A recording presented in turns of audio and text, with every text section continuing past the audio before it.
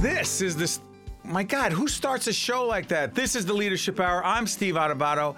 That is my colleague and friend and associate, Mary Gamba. It has been 19 years of sheer joy, pleasure.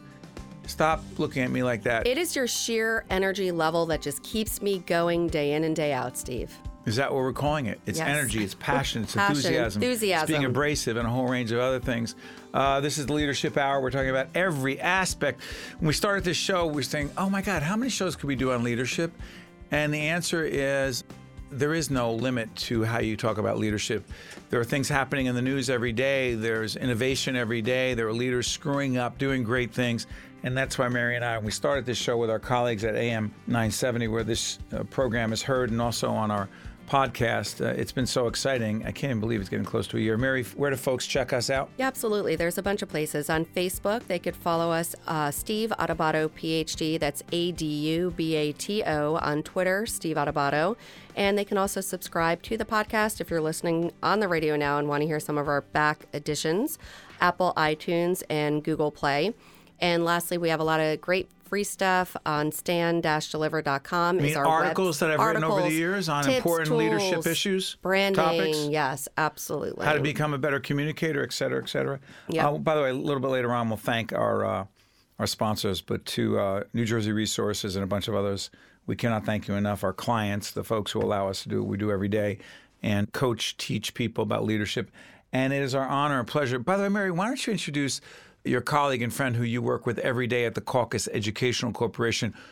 We have great leaders at our not-for-profit production company connected to public broadcasting. And Laura's in the house, so why don't you give her a formal introduction? Yeah, absolutely. So Laura Van Bloom, in title, is our VP of Marketing and Sponsor Relations for our nonprofit television production company, Caucus Educational Corporation. But in real life, she started, I guess, has it been 5 years now, maybe? Yes. And I cannot believe the just level of leadership, communication, commitment, and innovation.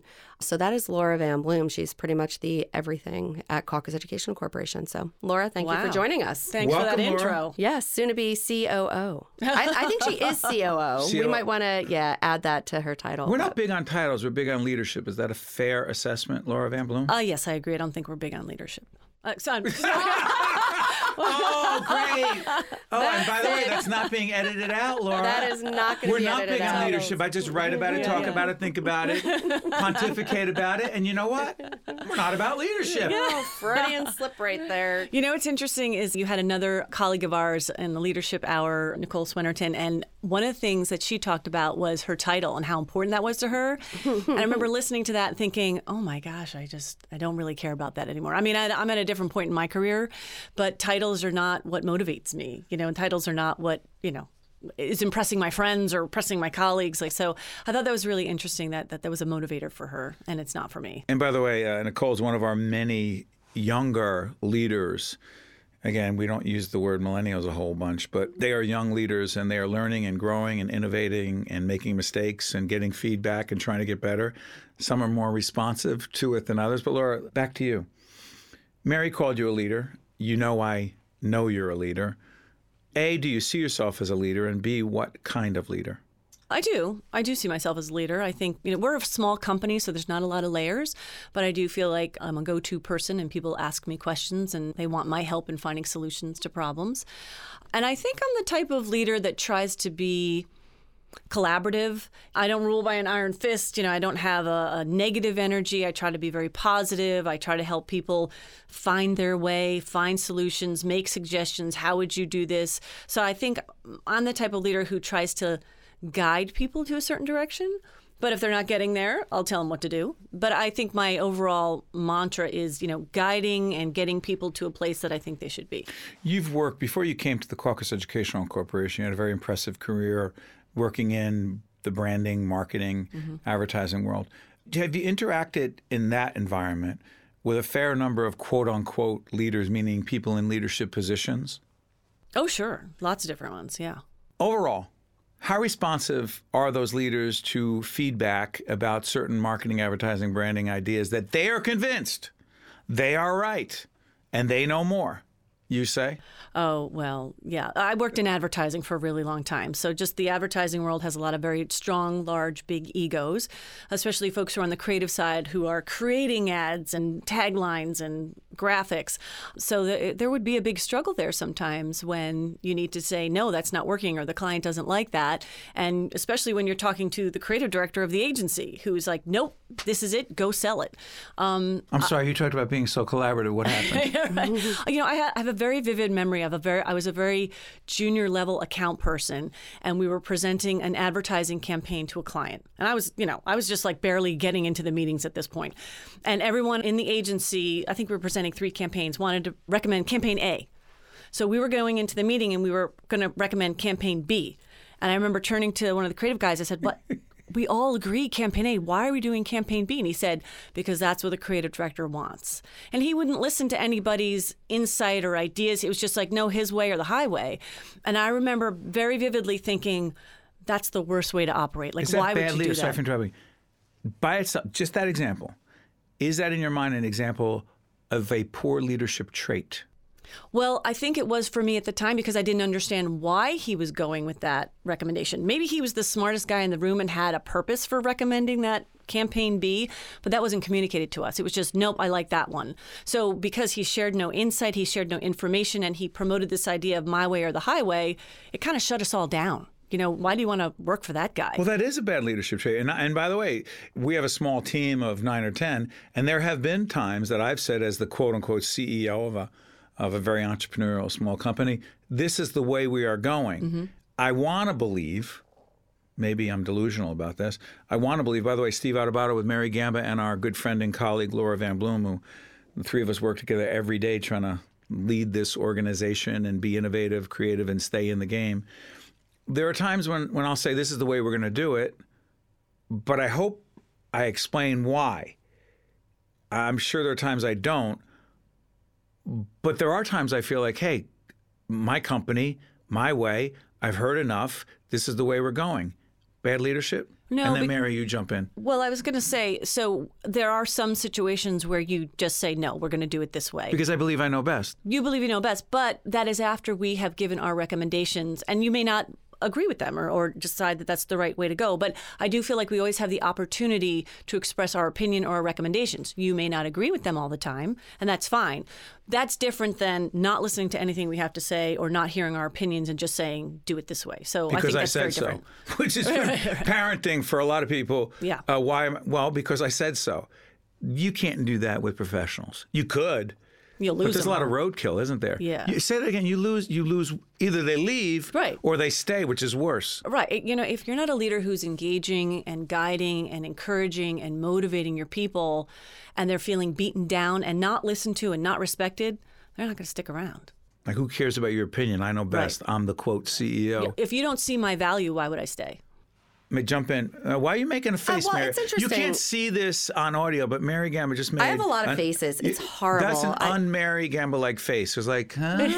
Well, go ahead. The reason why I was making the face is I was trying to go back in my mind and remember who it was that was either in studio or that we were talking to in a previous leadership hour. And it'll come to me. I'm always on a 3-minute delay. It's a joke in the office that if you ask me a question, I won't know now, but in 3 minutes, I'll know the answer. Yeah, it's a great communication trait. It is. It is. And that's why I'm glad that we do have Brian Brodeur here, because I'm like, Brian, what was that name? And you'll see, I do have a point to this story. So pretty much it does come down, I believe, to a lot of men and women differences in leadership. I think women, and again, just, in terms of overall, are more likely to hear other points of view and kind of let them soak in a little bit more than, men as leaders, which is okay. But as far as really taking it and then considering it, that's what I'm saying. The difference between men and women communicating. We've talked about this serious? all the time. I am. Do you ever hear the words Margaret Thatcher? Yeah, but that's and read okay. about her? That's all right. She's an outlier. But you think, seriously, are you going to go down the road, Mary Gamba, that most women are more collaborative? They want to hear your ideas more before the... Well, no. And I think that men will either, just the people from my experience, people that I've worked with and for. Go ahead. I think that it does come down to a style of leadership for sure. That's significantly gender-based? Yes, I do. Whoa. I think that women are more collaborative. Women are more more when it comes to what we're talking about right here. Not overall. I'm not saying in every situation. Ideas. Which ideas? The creative director, was it a man or a woman? I was a man. Don't go along with it just because you're friends. Okay, but creative stuff, different ideas, that kind of thing. Yeah, and I'm not just, saying this because you're in the room. You are very good at hearing everyone's opinions and really listening to ideas and suggestions. But I'll cut people off if I think they don't. Seriously, I appreciate that, but I have cut people off and I'm like, God, they have no idea what they're talking about. I know this. I've lived it. Mm-hmm. Why are we doing this? And there's a degree of impatience sometimes. Absolutely. Yeah. Once you say with all due respect, usually whatever comes after that is... Just stop talking. Yeah. So you might as well not even say that because whatever, it doesn't disqualify whatever you're about to say as being whatever. Now, it's not to say that some men aren't more collaborative, but it's a trait that does need to be learned by all leaders, men and women. But I'm also going to say this.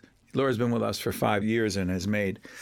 Laura Van Bloom in the studio with Mary Gamba, Steve Adubato, Brian Brodeur, and his great production team making it all happen here at East Main Media. Laura, you did not know me 10 years ago, and I'm not going to make this about me, but I am no way, in my mind, no way is my leadership style and approach, and I was a man then last time I checked, no way 5, 10, definitely 15 years ago is it remotely the way it is today. You, in my opinion, would not be working with us today if you had joined us then. Translation, I'm not convinced it's so much gender-based. It's either you evolve as a leader or you fail as a leader. You say. Well, I think there's two questions there. One, yes, I think you need to evolve as a leader. I think you need to be the right leader for the right organization with the right team. So if you have a team that needs guidance and motivation and positive feedback, you need to be that kind of leader or those people will leave. But there are organizations where that's not as needed. So what? Doesn't everyone need that? Well, there are some people who need it more than others. Okay, go ahead. Right? But then going to Mary's point about the gender issue, I think there's a little bit of an issue where women in particular, when they're in very senior leadership positions, there's this middle ground you got to find. So I think collaboration helps soften the hard edge, but you still make decisions. You still make the calls. You still are in charge. How do you think it's any different from me or any other leader? Listen, there are countless leaders who happen to be men who lead with an iron fist. Yes. You're the art director or whoever that person was, right? I was like, this is the way it's going to be. There weren't people who walked around afterwards, and I wasn't there, but I'm convinced they didn't say, oh my God, what a strong leader. They were like, what a jerk. We didn't even listen to anyone's point of view. Right. I'm of the belief that at this point in 2019, that the standards for great leadership as it relates to being collaborative, being open-minded, being receptive to feedback, that it ain't all that much different for men in leadership positions or women in leadership positions. I feel like more and more, the whole gender-based analysis of leadership is not dead, but it's becoming increasingly irrelevant. We were just talking to somebody this week who told us a story that when they go You're talking about in our stand and deliver business where we're coaching clients every day. We don't have to name names of who it was, but it was a woman leader. And when she takes a client and meets for lunch or dinner, she told us a story. And I know, maybe don't remember the story, but where she has to get there before the other person to let the waiter know that she is the one that is going to get the check. It doesn't automatically go to the man. This happened like 48 hours ago. I remembered. Exactly.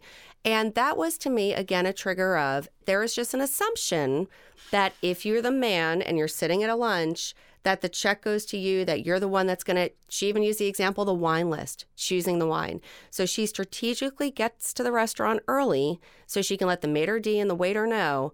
And that's the stuff that I'm talking about. If you walk into a boardroom and you don't really know the players in that room, your eyes are first going to go around and look at the men at the table, try to figure out who they are first, and then maybe go and look at the women, unless you already know the people and the key players in that meeting.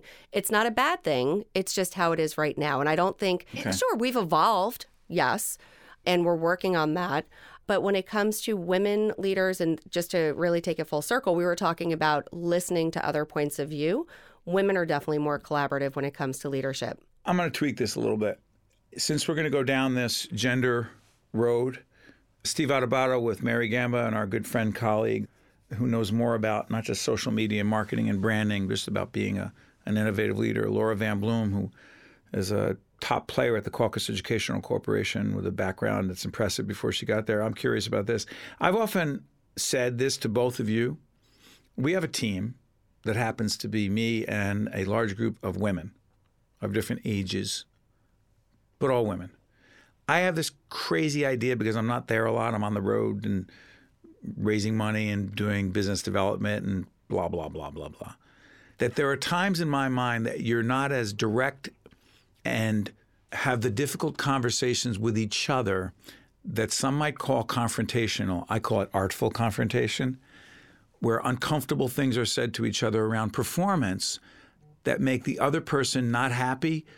In my mind, part of it is because you're all women and you're less likely to want to have difficult conversations about performance that will make the other person uncomfortable. I'm not there, so I don't know for sure.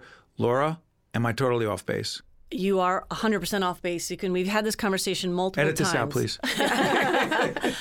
Well, I think what happens is, we are a tight-knit group and we work very well together. By the way, this is for any other organization that's a small entrepreneur. Brian, how many team members do you have here? 7. So it's like we're at 7, 10, 15. We're all in the same market. Right. Go ahead. So when you're in a small organization like that, and I don't think it's a female issue at all. We're a small organization. We work very closely together. You have to rely on each other. There's no filters of layers of lots of people. There's no bureaucracy. There's no bureaucracy. Right. Of course you want to get along. Of course you want to get along. But that being said, I have to say, Mary and I both have had some difficult conversations, and they've been very direct. Yes. Do you think people have walked away calling you names? Maybe not. Because I know it's true for me. Maybe not out loud. Okay, no, not to you. I'm saying the kind of conversation where you are giving feedback that has to be given about performance and where someone is not getting it done, doing it in a respectful but direct way, to the point where, as Colin Powell said in a chapter in my book, great leaders sometimes piss people off. I'm asking you, do you think that you've had those conversations, as well as Mary, but speak for yourself now, where they were like, who the heck does she think she is? And way worse than that. Yes, I think there have been situations where necessary. They do not agree with what I have said, nor what I have instructed to have happen, but the situation has to move forward and you move on. It doesn't happen a lot because we are very fortunate that we have a really Does it happen when it team. needs to happen is all I care about. Yeah. And by the way, I'm not Do I measuring like a leader by how many negative or confrontational conversations they have, but do they have them strategically when they need to have them? And in my mind, I'm not convinced. I think gender sometimes, in my mind, prevents certain women from having direct conversations about performance that make people uncomfortable, in part because they're women. You know Mary and I very, very well. Do you think we lack that skill? You don't think Mary and I could have that direct conversation? I think you could. I think you do.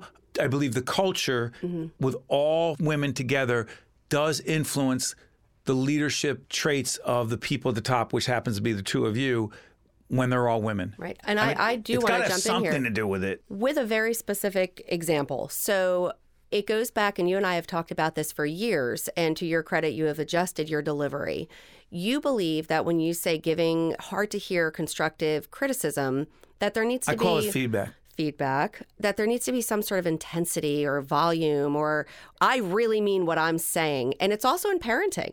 My husband, Bill, parents completely. I don't need yelling and screaming to discipline my children. I don't reason with them. This isn't a terrorist negotiation, but I'm very calm when I speak with my children. And I explain to them the what ifs, and if you made a better decision, this would have been the outcome. And it's the same in our organization. Perfect example. We had a situation once where one of our team members wasn't meeting deadlines. And then when she, because it's all women, when she did finally give the whatever it was, say it's bullets for a show or a column or whatever. This is our television production company. Sure. So whatever the it is, you could fill in the blank. But we had a sit down and we were very specific with this is the issue. This is how it's impacting the rest of the organization. I wasn't there. I didn't hear this. No. But we tell you after the fact. But you perceive it as we sat down and said, well, maybe if you did this it would be nice if you did this. In my mind, I think what you're saying is it would be great if you could do this. No. And in my mind, I'm thinking, are you kidding me? We don't have time to waste. And in a small, lean organization, if we spent that much time worrying about hurting someone's feelings, then we all need to grow up. That's what it boils down to. So it's I should have more faith is the point here. Yeah, and because you don't hear about it doesn't mean that it's not happening on a weekly, if not daily basis in certain situations.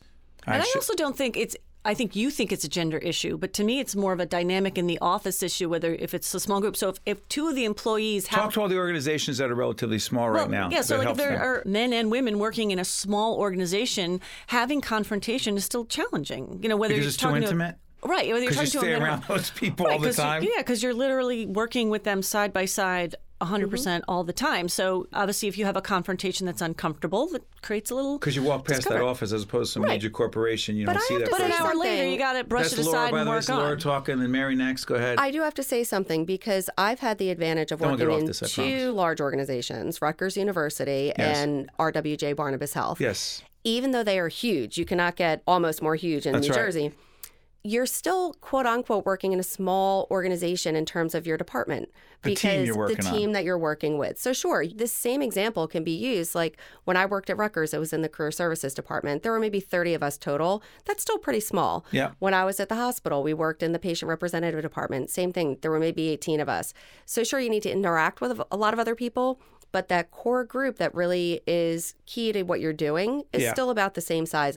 The same examples fit, even though it's a large organization. By the way, if you check out our website, stand-deliver.com, you'll see a series of articles that I've written. It doesn't make me write about it, but I've thought a lot about what I like to call, quote unquote, difficult conversations and the responsibility of leaders, great leaders, good leaders, leaders that are trying to get better, of having difficult conversations. By the way, Laura, can you stay with us the entire time? You ever see talk show hosts do that? Or do you have somewhere to go? No, I'd love to stay. Oh, great. We'll check with your people. I had a client yesterday at a major New York firm. That's all I'll call it. And he had someone on his team who was talented, young, upside potential. And I said, what's the number one thing that's stopping her from getting to the next level? And he said, she has a language issue. I said, what do you mean? He says she wasn't born in this country and her English is not what it needs to be. And there are times that clients don't understand her. I said, how long has she been working with her? He said, 6 years. I said, is she not going to become a partner like this? Nope. Because people don't understand her. And by the way, her emails reflect the fact that there's some challenges when it comes to English, which could be a problem. I said, so when you sat down and spoke with her and talked to her about this issue and what she needed to do about it, because there are, in fact, people who are experts English as a second language and help people. He goes, oh, no, I never talked to her about it. So I said, hold on. I'm coaching you. You're supposed to coach her. He goes, oh, that's too uncomfortable. I don't want her to feel bad. I said, do you want to help her? Yes. If you don't have that conversation with her, and by the way, Mary knows with a lot of our clients, we've done this before. Sure. When we knew language was an issue. For years, yeah. If you don't have that conversation and facilitate getting that person help, that kind of feedback, Laura Van Bloom, is required, but that's the uncomfortable conversation. 6 years, he's never had it, so that's not gender related. And by the way, I'm not sure if this person worked for him was a guy, it would be any different. He just ain't having it. That the norm? Unfortunately, I bet it is. People don't like to have the tough conversations. People would prefer to just, I just won't talk about that issue and just... Because she's good at a lot of other stuff. Right. But she's not getting to the next level. Right. So what is a great leader's responsibility in that case, in your view? A great leader really has to have the ability to have effective, uncomfortable conversations. You have to be able to be very honest and very transparent. And hopefully through your conversation, you will communicate that you are in the long term helping this person. You know, if you don't know how to write a business letter, teach them how to write a business letter. But they're offended. And if they're offended, then they're lost cause because you're trying to help them. Interesting. It's hard. I think that's a very hard one. But unfortunately, this guy waited so long. It's sort of like, well, it's really late now. Why are you telling me now? Right. I mean, and that's another thing, too. Effective leaders, they need to see issues or problems right away and address them because it's just like anything. Like the longer it festers, the longer it goes on, the worse it gets. So if someone has, you know, they write bad emails, fix it right away. Or if they don't communicate well on the phone, fix it right away. And to Laura's point, and by the way, if you check on our website, stand-deliver.com, a lot of articles on giving feedback quickly, in the moment. Sometimes I do it too quickly. Specifically, precisely, as opposed to you really need to step up your game. Yeah, give examples. What game are you talking about? What do you mean? By the way, Mary, let folks know where they can find us because I'm going to keep Laura for Absolutely. To the end well, of the show. This will be a good segue because we're going to talk right now about where they can find us on social media. Facebook, Steve Adubato, PhD. That's ADUBATO. On Twitter, Steve Adubato. And they can subscribe to the podcast on Apple, iTunes, and Google Play for free, which is great. Laura, you came in with some sort of notes. I have no idea what your notes say. Question. The connection between exceptional, great leadership and the whole social media world game, whatever you want to call it? What's the connection? Well, I think great leaders need to keep one main idea, concept in mind, and that is this. If you are a leader, and that could be a CEO of a major organization, Or the head of a department. or you're a little league coach, or you're the manager of a local restaurant, you are that leader 24/7. You're never not the CEO. You're never not the little league coach. So your actions, your words will always reflect on you as a person, as a leader, but also could reflect on your organization, your brand. You are always an ambassador for your brand. So take a CEO. If you're a CEO and you're out at a restaurant, you are still the CEO of that brand. And if Come on, you're just partying, having a good time. yeah, unfortunately, if you stepped into that role, you are always out there. So social media is a public platform. Social media is not ever private. Don't ever think that you have any privacy issues or that you're only sharing things with friends. Social media is a public platform that you have to assume that your coworkers, your bosses, your board directors, your competitors, your neighbors can see. So if I'm a CEO or I'm a leader of an organization or I'm a coach, the high school coach or the college coach, whatever, and I tweet, those referees were all effed up. Mm-hmm. He just says, that's my opinion. Right. That's a problem for him. That is a problem for him because... He just says, it's my opinion, Laura. Right. It's what he says. Right. What's the problem? Well, anyone can express any opinion they have, right? You There's are a but allowed coming. to, but you are the brand ambassador. So if you are a coach of XYZ team and you want to promote sportsmanship and good hard work and winning isn't everything, if that's your mantra, then you have to reflect that on your social media or your personal life or your public life, whatever that is. You know, if you're a CEO of an organization and you, I don't know, do a racist tweet or something like that. Or something that could be perceived as such. Right. Or you send a picture of yourself, former Congressman Anthony. Oh, no. Let's move on. Okay, but Mary, take that. I know. He's not the issue. That's the far extreme, He's not yeah. the issue. And that's the extreme. Right. But there are people who post things that are somewhere on the continuum. Yes. Right. So let's say you're the CEO of an organization and you post something that's either considered offensive or racist or sexually inappropriate, anything like that, right? There's a good chance maybe that CEO gets fired. But what happens is it taints that CEO's person himself or herself, but it also taints the brand of that organization. It's like, well, they have a brand, race. the company didn't say it. He or she said it. But I'm a vendor working with that company. You have a racist running your company? You know what? I don't want to work with you guys anymore. You could lose distributors, vendors, suppliers. I mean, it could have this massive ripple effect that you didn't even think about because you thought you were tweeting some funny picture. So what's the advice you give to leaders listening right now, many of you, when it comes to, quote unquote, the effective use, the strategic use of social media without getting yourself in trouble? So I think there's two types of social media, right? Let's talk about you're a CEO and you have a personal Facebook or Twitter page.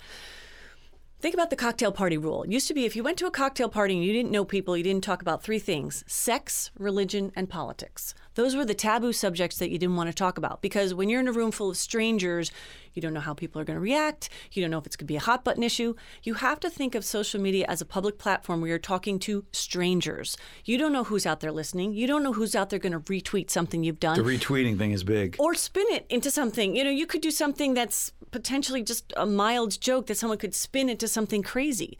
So as a rule, it would be helpful to avoid those issues. Really? So when I was tweeting on my personal Facebook page and saying some things about certain public political figures that other people reacted to, was I running the risk of some of the people who are our key stakeholders and supporters of who we are and what we do saying, I don't want to hear that from Steve, and that's not why we support his organization? I think, yes, you run that risk anytime that you talk about things that are these Just my hot button opinion. issues. And you use the word there, so personal it's just my page. opinion. Doesn't work that there's way, no right? personal. No. Mary's right. There's no more, if you're a leader or you're reflective of the brand that's out there, Yes. there is no more personal versus professional. Our personal and professional lives have blurred, and social media has blurred those There's no lines more wall? too. There is no more delineation. There's no more wall between the two. So if It's a you lot are of that responsibility. if you're that basketball coach or that CEO, you're always that basketball coach or that CEO. Always. Unfortunately, yes. Mary, you agree? Oh, Mary absolutely. Gambo, Laura Van Bloom, Steve Adubato. This is the Leadership Hour. 2 minutes left. We're on the 2-minute drill. Go. Oh my goodness. Oh, the pressure to get it all out. No, I'm just kidding. But yes, we've talked about that a lot, the difference between your personal page. You'll be like, why can't I put that up on my personal page? Because you have a lot of also clients and underwriters, say of our nonprofit television production company who also friend you on your personal page. So if you have someone that doesn't believe in what you're saying, they're going to form an opinion. And of course, it's public perception. It doesn't necessarily mean they're not going to come back and, be your friend, but it's risky. It's risky. And you always use the expression, and I find myself using it all the time. It's an unforced error. It is something that you have done that if you totally you put yourself in. You didn't have to do it. You didn't have to do it. And we always talk about return on investment. And you'll often, go to Laura and I with, hey, just to kind of feel, all right, does this make sense? Should I do it? Shouldn't I do it? And to run it past you. By the way, some of our clients and friends have posted things on social media because they, quote, were expressing their opinion. And in the moment. But it caused problems. Yeah, and you're almost better off waiting a little while before, say if it's a heated item or if it's something, hey, I feel this right now. 24 hours later, you may not feel the same way. Or better yet, if you do feel that way, go to somebody that you trust and say, what do you think? How would this make you feel if you read this? Do you think the president takes the time to run things past other people, or does he do it? Because someone might say one of the reasons President Trump is so successful is because he leads by instinct. Right. Well, Gut there's a difference. instinct. But his tweets reflect his brand. That's the brand, that's persona he is opting to put out there. Right, he controls that message. Right, He whether doesn't that works for pretend him to or be. not, or people like it or not, But that's his brand. that's his brand. I'm going to say what I think He's when never I pretended. think it. Yeah, he's never pretended. It's not like you all of a sudden then behind the scenes is doing something that gets out. What you see is what you get. So Good, bad, you're or like, different. Right. It's so fascinating. Hey, Laura, was this what you thought the Leadership Hour would be for you? It was even better. Really? Yes. You and Mary have a wonderful banter and you dig into topics, and I think it's great. It's very genuine and honest and just put out there. Did you use any of your notes? No, not really. She's not the first one. We often have people come in. I mean, I just do this because I doodle and write down certain words so I don't forget them. But yeah, people think they need the notes, but they really don't. By the way, thank you to Laura Van Bloom, who is one of our great partners and friends and helps us lead our company every day, is in fact a bona fide leader.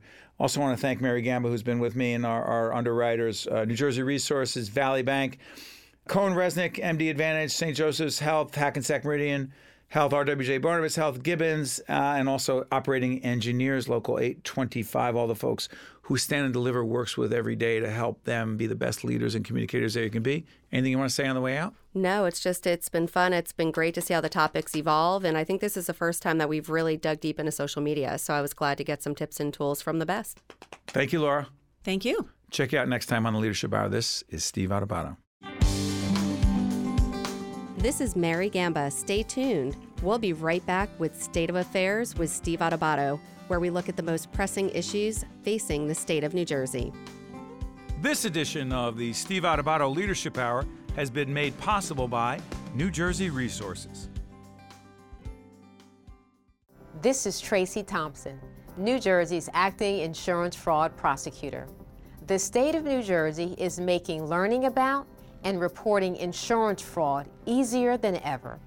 At njinsurancefraud.org, you'll find tips on identifying insurance fraud and a simple, confidential form for reporting it.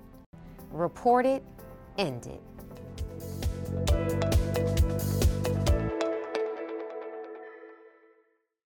Hi, I'm Dr. Jeffrey LeBenger. At Summit Medical Group, we believe that all citizens need to be informed about the important healthcare issues that affect their lives. That's why we're very proud to support important programming produced by the Caucus Educational Corporation. State of Affairs with Steve Adubato is brought to you from the Agnes Veris NJTV studio at 2 Gateway. Funding has been provided by NJM Insurance Group. Choose New Jersey. Our mission is attracting companies to the Garden State. The Turl Fund, supporting right from the start NJ. The Robert Wood Johnson Foundation. The New Jersey Economic Development Authority. Berkeley College. And by Summit Medical Group, a multi-specialty medical practice providing comprehensive care from birth and pediatrics to geriatric care, concentrating in general wellness, cancer treatment, disease management, and behavioral health.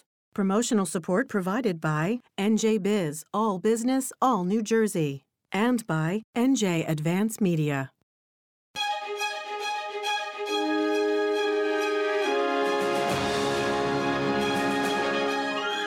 Welcome to State of Affairs. I'm Steve Adubato. We're coming to you from the Agnes Varis NJTV studio right here in Newark, New Jersey. We're going to introduce a gentleman who knows Newark, but he's not from Newark.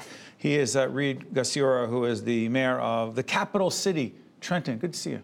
Good to see you, Steve. For those who don't know Trenton, by the way, you can see the Capitol Dome behind us. Trenton's more than that, right?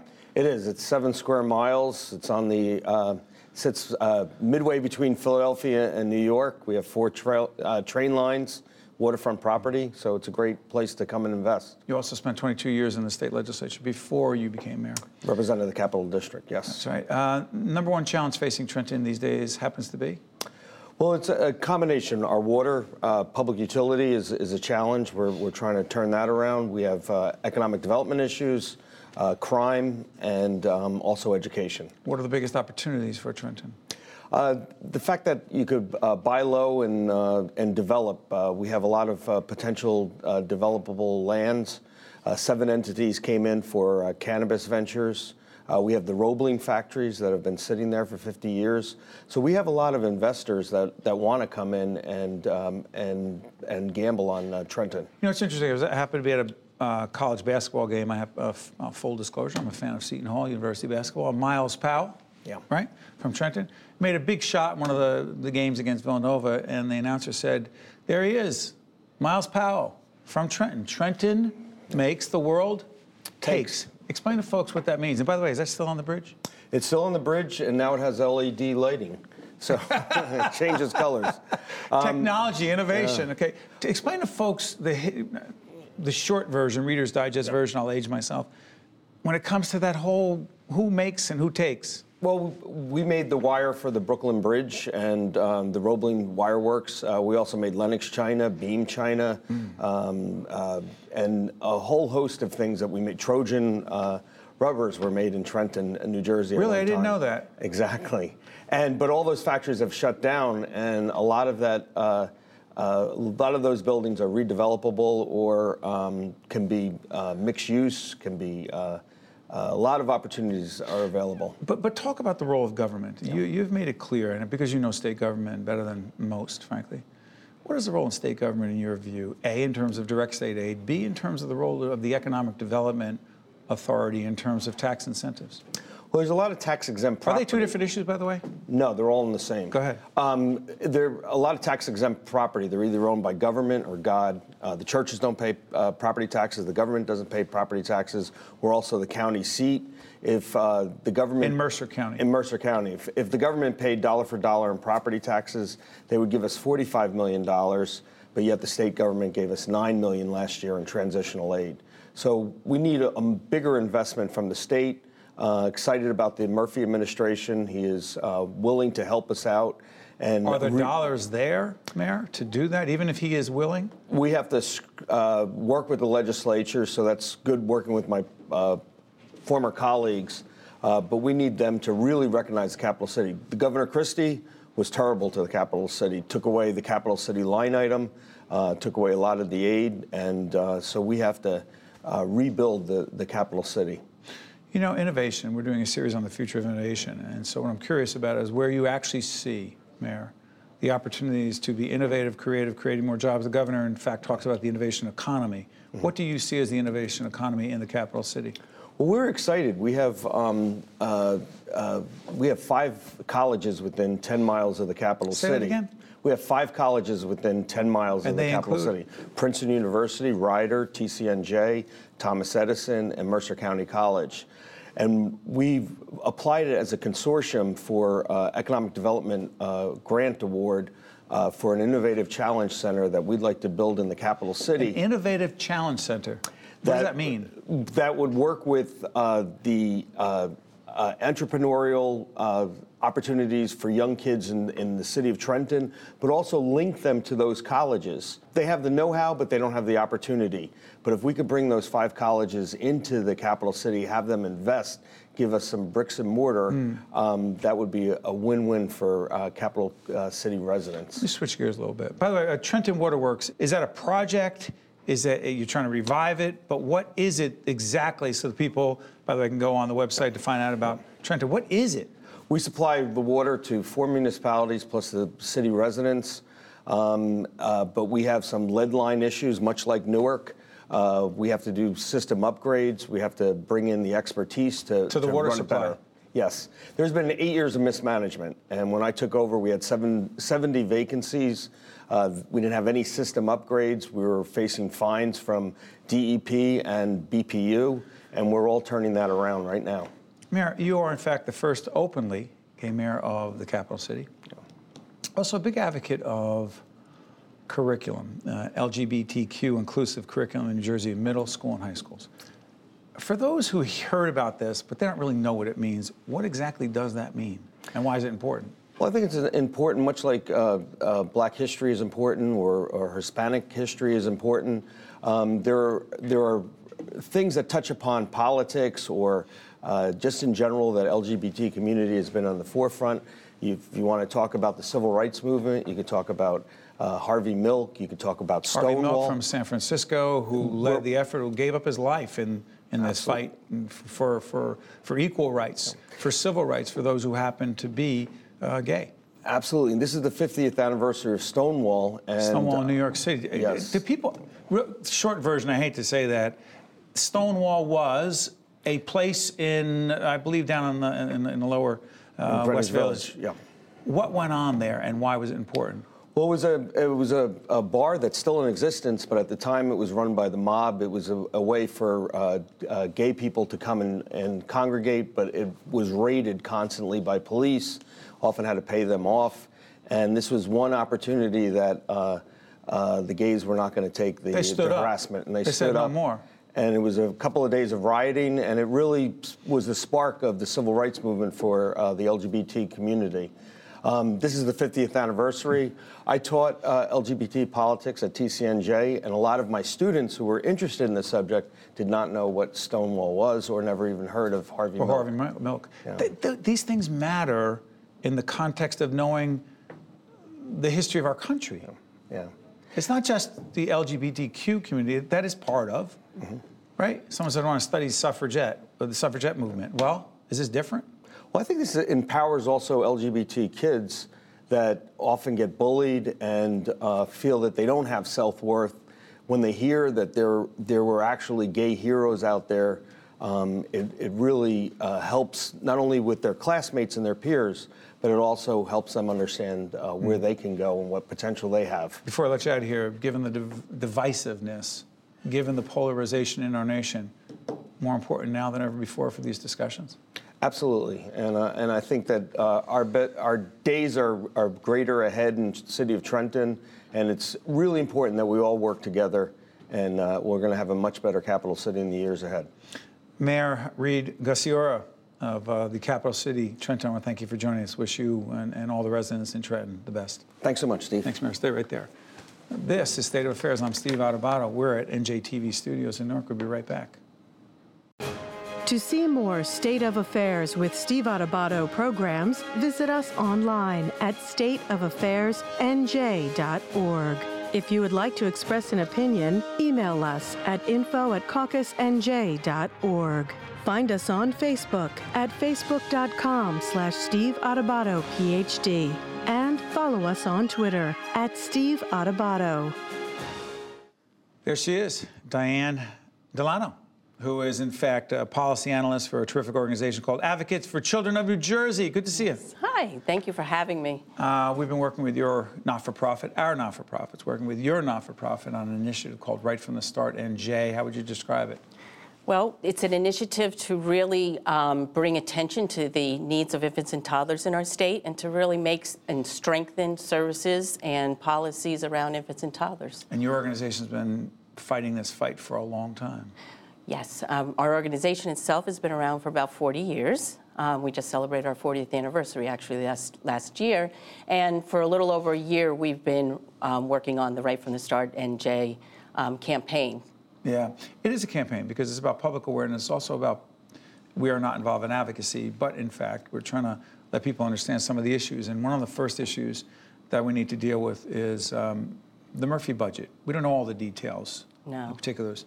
But the governor has dedicated in his proposed budget $15 million for what, Diane? for childcare, and that is huge. Normally, we haven't seen any dollars dedicated strictly for childcare services, so we're very excited to see that it has made it in the budget this year. Okay, here's the question. You know, there are so many priorities in Trenton, in the state capital, right? When someone says, well, infants and toddlers, caregivers of infants and toddlers, it's a top priority, and someone else says, well, what are you talking about? I don't have a kid that age, or my kids are older, or I don't even have kids. Why is this everyone's issue? Well, the first 3 years are the most critical part of development. That's where brain development really happens. And what happens in those first 3 years could really have a huge impact on their academic success. For example, break that down a little bit. Well, that's where you learn speech. That's where you learn about relationships. It's where your brain takes in your whole environment. So we need to really make sure that everything that surrounds our babies, you know, is nurturing, caring, developmentally appropriate, so that they get off to the right start. So I'm curious about this. We've had this discussion offline, but I want to talk about it here. Diane, access to quality health care. It's a phrase. Excuse me, access to quality child care. Yes. Why is it so difficult for so many? Right. Well, quality and childcare, two different things. High quality childcare, very expensive. Childcare itself is very expensive, but for babies, it's even more expensive. What you have to do for a child is very different than a preschooler or older age children. They need a lot more care. They need a lot more one-on-one. So the ratios in a child care center, licensing standards are there has to be one caregiver for every 4 babies. So that's where the cost is, really, in the personnel that you have to serve infants and toddlers. 1 second. Someone says, wait a minute, I see this whole movement for pre-K. It's universal pre-K people are proposing, moving forward, making progress. That's not the same as 0 to 3, birth to 3. No, because this is what happens in the first 3 years of life. And you need to really make sure that they get off to the right start so that they can transition into pre-K and then transition into kindergarten and if they so don't, on. talk about some of the challenges they face. Some of the challenges for not having access to high-quality child care. Well, since there's so much learning that happens in the first 3 years, if they're not ready for pre-K and not ready for kindergarten, you sets them on a trajectory which may have an impact on their academic success. There's research to back that up. Oh, there is, yes. Decades of research that has shown that high-quality childcare, right from the start, really helps to make a difference. Dan, talk about the pressures on parents who can't find that care for their children. 69% of women with children under the age of 3 are in the workforce. And the availability of infant-toddler care is scarce in New Jersey. We have communities that are deserts, which means there's no infant-toddler child care even available for them to even access. And we're talking about regulated, licensed child care programs. Right. So they need to find something that meets their work schedule. Because 9 to 5, not everybody works 9 to 5 anymore. So childcare needs to be responsive to the parents' needs. Let's do this. By the way, you'll see the website up, not only our website for Right from the Start at Jay, but also Advocates for Children in New Jersey. New Jersey paid family leave program. There are some changes being made, and I should have said to have a graphic here, but follow me on this. As of right now, new parents or caregivers can receive up to 6 weeks of benefits equal to 2/3 of their pay, capped at $650 a week. Yes. It is proposed that on July 1st, 2020, eligible workers will be able to receive 80% of their wages up to $860 for 12 weeks. Why does that matter so much? I mean, actually, it's 85%, and it doubled from 6 weeks to 12 weeks. Explain what that means for people. So for the first 3 months, you get to be home with your child, bonding with your child, and you can have an income that you can actually be able to stay home and not worry about, the income that you will be losing from not being in your workplace. And the other benefit about paid family leave is now companies that have 30 or more employees, you have job protection. So you could leave your job for the 12 weeks and come back and have that same position. If there are 30 employees or more. Right. That's the new provisions in the new law that was just signed in February. It's interesting. We've had other leaders from the business community who have some concerns about that. They've had their opportunity to discuss it. They'll continue to be able to do that. But it is, in fact, going to happen on July 1st, 2020. Those provisions will go into place, yes. Home visitation. What is home visitation in the minute or so we have left? Why does it matter? Home visitation is when a skilled, trained professional comes into the home right around or after the time of birth and provides the family with the resources that they need to help them through those first critical months after they bring You don't home. mean a doula? It could be a doula, it could be a nurse, and it could be a community health worker who comes into the home. What it is a trained person that connects with that parent and helps connect that parent to the services that they need. You know, as a father, how difficult it is those first few months. And all babies are different, and all pregnancies and experiences are different. So having somebody in the home could help detect something and help get them the services early on. Before I let you out, sorry for interrupting, where are we with that right now? Is Senator Teresa Ruiz, based actually here in Newark, New Jersey, who is the second-ranking Democrat in the Senate, she recently introduced a bill for home visitation. Where is that right now? Right now, it's still out there. It's a brand new bill that has just been released, and what that would do is get at least one home visit for every new parent. But it's not, has it gone through committee yet? No. Just introduced? It's just introduced, so we're just working on it, but it's something that we would definitely support. Diane, thank you so much to you and your colleagues at Advocates for Children in New Jersey. 40 great years. Thanks so much. Great, thanks. Stay right there. This is State of Affairs. I'm Steve Adubato. We'll be right back. To see more State of Affairs with Steve Adubato programs, visit us online at stateofaffairsnj.org. If you would like to express an opinion, email us at info@caucusnj.org. Find us on Facebook at facebook.com/Steve Adubato, PhD. And follow us on Twitter at Steve Adubato. We are pleased to be joined by Angelo J. Genova, Chairman and Managing Partner of Genova Burns, one of the top law firms in the region. Good to see you. Good to see you, Steve. And also want to say that your firm is one of the many folks supporting the public affairs programming that we do on State of Affairs. Angelo, you're an expert when it comes to a whole range of issues having to do with campaign laws, campaign finance, but we didn't have you here for that. You are concerned about the two-party system, A, and B, what it means to our nation. Make the case. Well, I'm concerned on a lot of levels. It starts with the fact that when you go back in history, you know, the founders didn't contemplate this idea that we would have two parties. And it evolved over time, and it has served us well. In fact, it served us very well through centuries. I think what's happened, though, is that the parties as institutions for developing candidates, as institutions for raising money, as institutions for establishing policies, have been displaced. And they've been displaced by the media as communicators. They've been displaced by independent expenditures, super PACs as vehicles to raise money. The discipline that came with the development of party platforms are gone, and candidacies are all candidate-centered. They're not party-centered. Is that how Donald Trump becomes the nominee, 16 candidates in the GOP primary, and then becomes president? Is that part of the reason? I think it's more complex, I know. Yeah, but I think it's part of the reason because there's a path that becomes available to a Donald Trump or to a candidate like Donald Trump where there's not a dependency on the party. And what typically happens, if you look over the last decade or so, you have individual or candidate-centered politics. The person gets the nomination, and then the party folds into that person. So the party gets defined by that person, and Trump is a great example of that.